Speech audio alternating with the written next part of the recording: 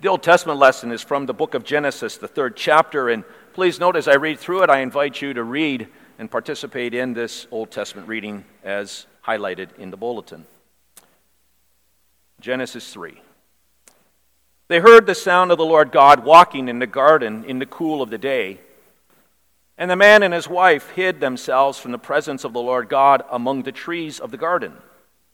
But the Lord God called to the man, and he said to him, "Where are you?" And he said, "I heard the sound of you in the garden, and I was afraid, because I was naked, and I hid myself." He said, "Who told you that you were naked? Have you eaten of the tree of which I commanded you not to eat?" And the man said, "The woman whom you gave to be with me, she gave me fruit of the tree, and I ate." Then the Lord God said to the woman, "What is this that you have done?" And the woman said,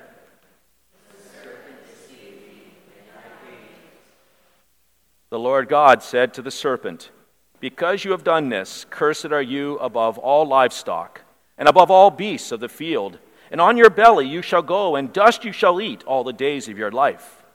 And I will put enmity between you and the woman, and between your offspring and her offspring, and he shall bruise your head, and you shall bruise his heel." This is the word of the Lord. Thanks be to God. And the epistle lesson is from Paul's second letter to the Corinthians, beginning in chapter 4, beginning at verse 13.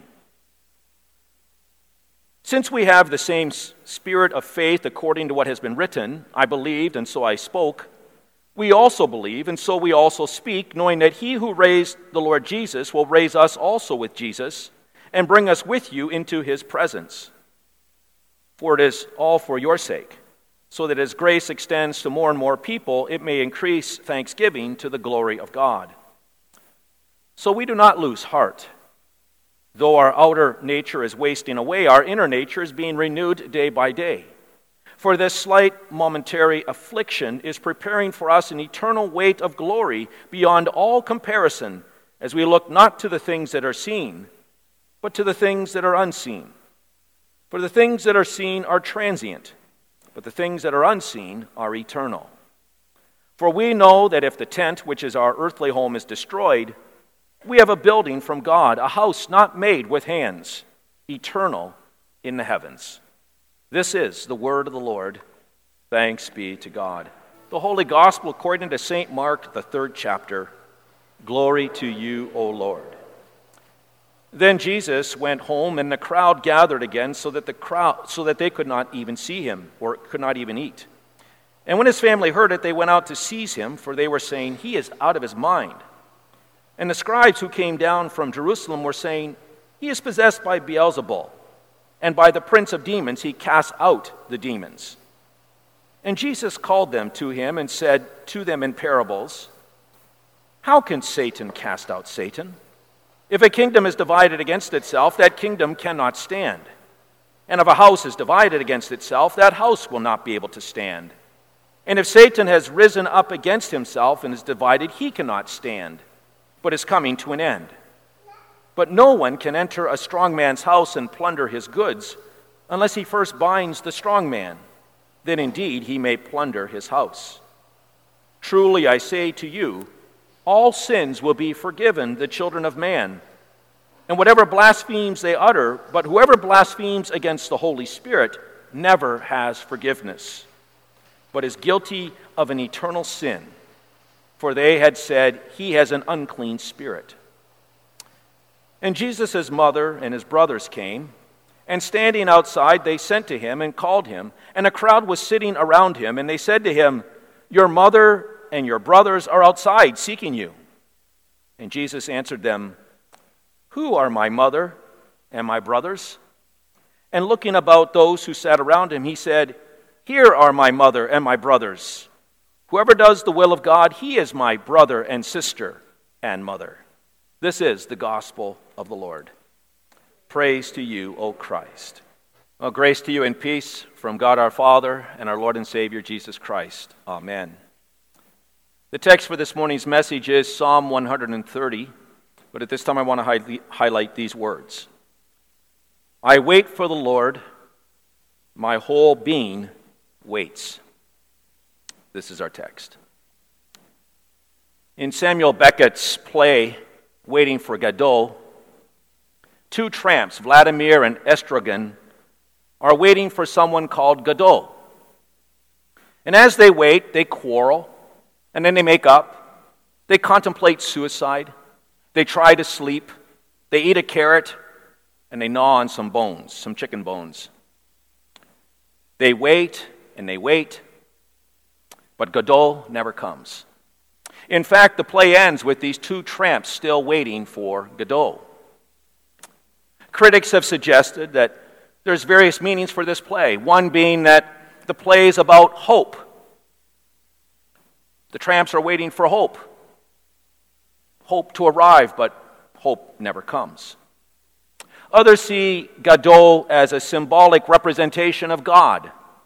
They see Godot's persistent failure to appear and Vladimir and Estragon's aimless waiting as representative of the masses, waiting for God to appear, which he never does. We're certainly a waiting society. Romantics wait for the love of their life.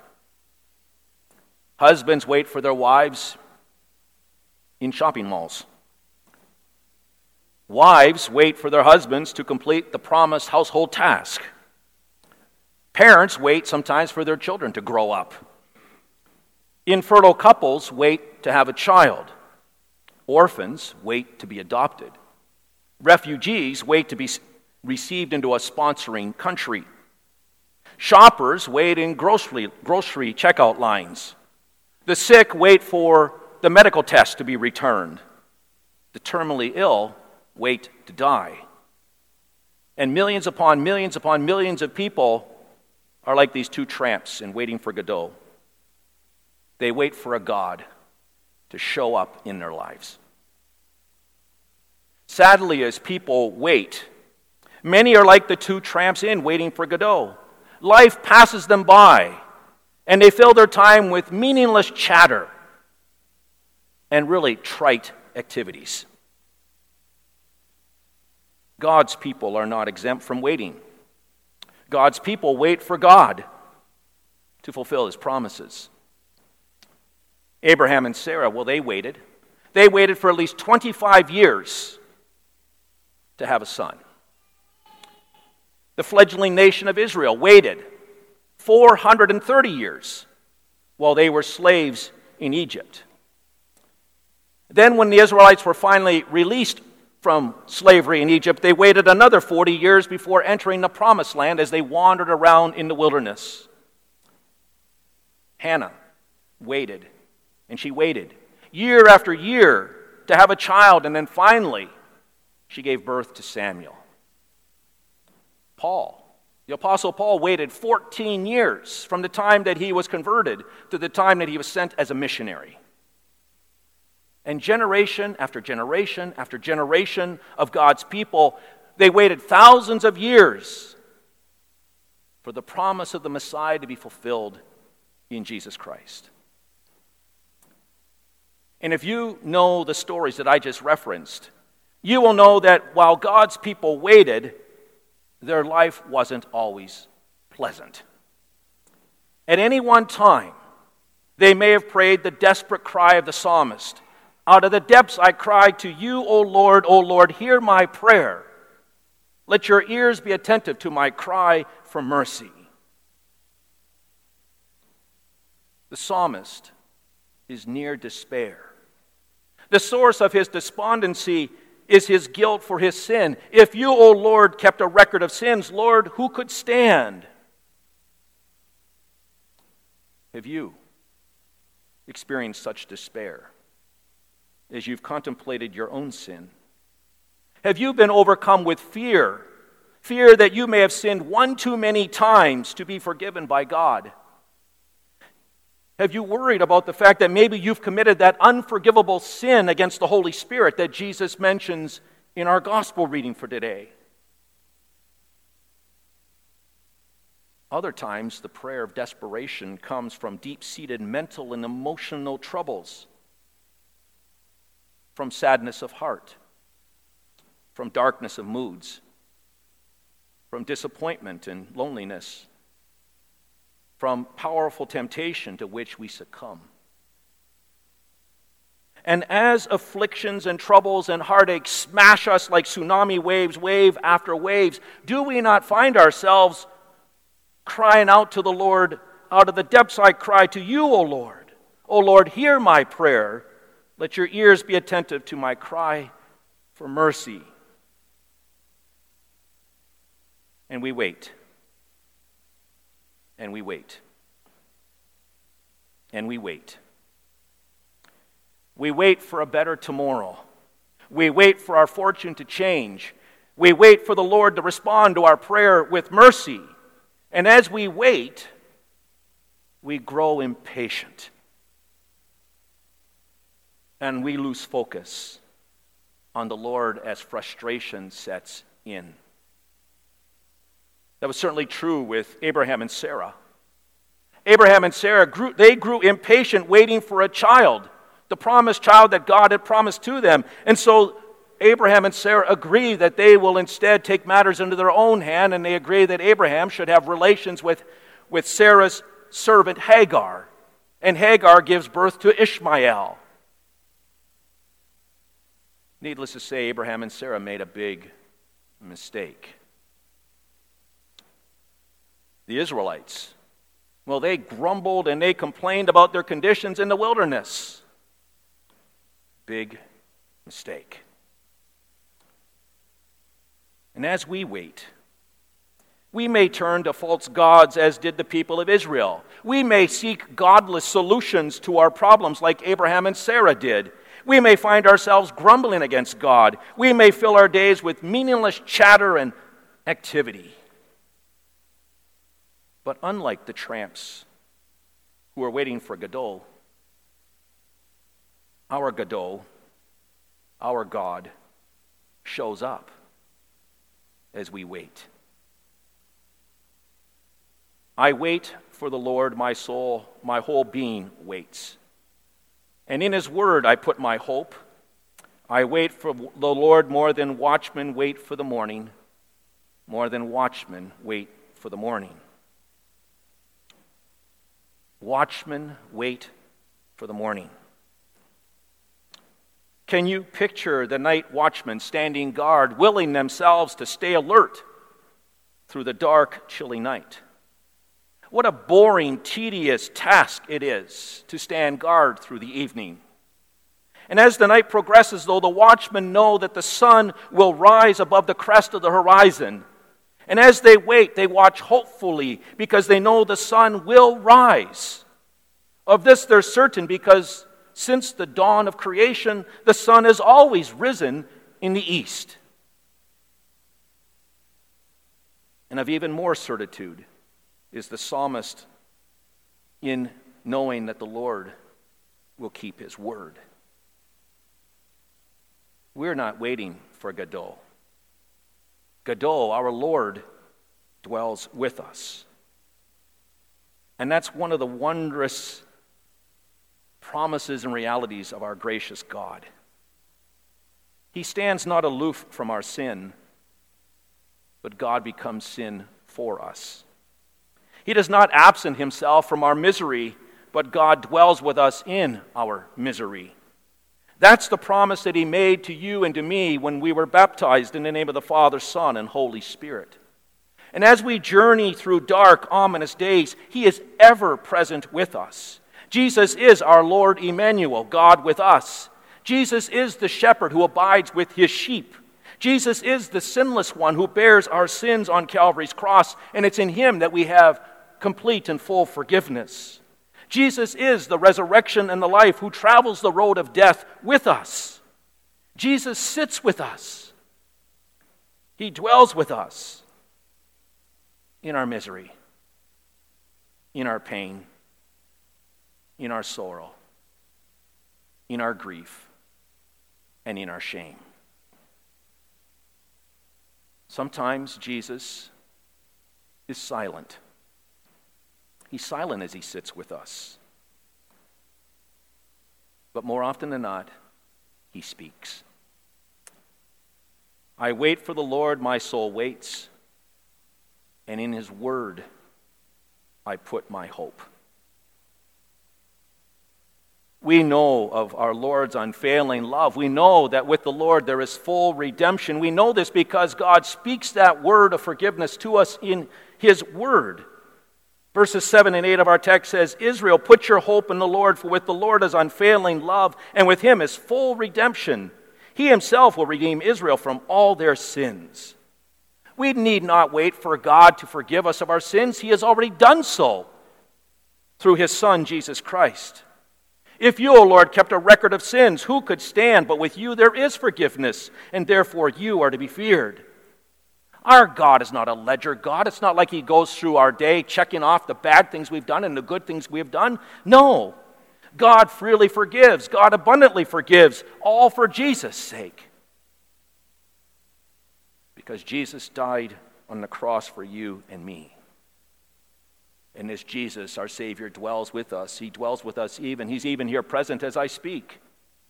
He's here present with us in the meal today that many of you will partake of, and he will speak to you words that say, this is my body and blood given and shed for you for the forgiveness of all your sins. Yes, with our Lord as unfailing love, redemption is full and complete in Christ. And it's through his word that we know that he renews our strength. In fact, it's through his word that he renews our strength. For the Lord promises he gives strength to the weary, increases power of the weak. Even youths grow tired and weary, and young men stumble and fall. But those who hope in the Lord will renew their strength, and they will soar on wings like eagles. And they will run and not grow weary. They will walk and not be faint. And we know, because God says so in his word, that we can even rejoice in the midst of our sufferings. Because the Lord says in his word, suffering produces perseverance, and perseverance character, and character hope, and hope does not put us to shame, because God's love has been poured out into our hearts through the Holy Spirit who has been given to us. And so, yes, even as we wait for death to arrive, whether that be our own death or the death of a loved one, we endure the dark, dreary night of loneliness and pain and sorrow, but we do so with expectation and even with joy in our heart. In his word, in the Lord's word, do we place our hope. The time of waiting, enduring, can be so very healing, as the Lord uses that time of waiting to center our thoughts on Jesus, our Savior. It's in that time of waiting, even as we face our own death or the death of someone that we love, that we're reminded of God's love and forgiveness in Christ and the victory that is ours through Jesus, who is raised from the dead. It's during this time of waiting that God can heal strained relationships. It's in this time of waiting that loved ones' bonds of love grow even deeper and stronger. And it's during this time of waiting that the Lord prepares us to say farewell to the one that we love, to whom we're entrusting into the Lord's eternal care. And we can have this hope and we can have this joy even in the midst of suffering and even in the midst of death itself, because St. Paul promises in the Lord's word, as we heard this morning, therefore we do not lose heart, though outwardly we're wasting away, yet inwardly we're being renewed day by day. For our light and momentary troubles are achieving for us an eternal glory that far outweighs them all. And so we fix our eyes not on what is seen, but what is unseen. Since what is seen is temporary, but what is unseen is eternal. For we know that if the earthly tent we live in is destroyed, we have a building from God, an eternal house in heaven, not built by human hands. And so we wait. And we wait. Not despairing, not aimlessly, not filling our time with idle chatter and all kinds of busyness. No, we wait. knowing that the Lord waits with us. And we wait with anticipation. Ours is a hopeful waiting, even a joyful waiting. For we are confident that just as the sun will rise in the east tomorrow, so deliverance and joy that God promises us in His Word will come true. That we can be absolutely certain of. That is why the psalmist says, O people of God, put your hope in the Lord. For with the Lord is unfailing love, and with the Lord is full redemption. And so we pray, O Lord, you are my strength. I watch for you. You, God, are my fortress, my God on whom I rely. Amen. And now may the peace of God, which surpasses all our understanding, guard and keep your hearts and minds in Christ Jesus. Amen.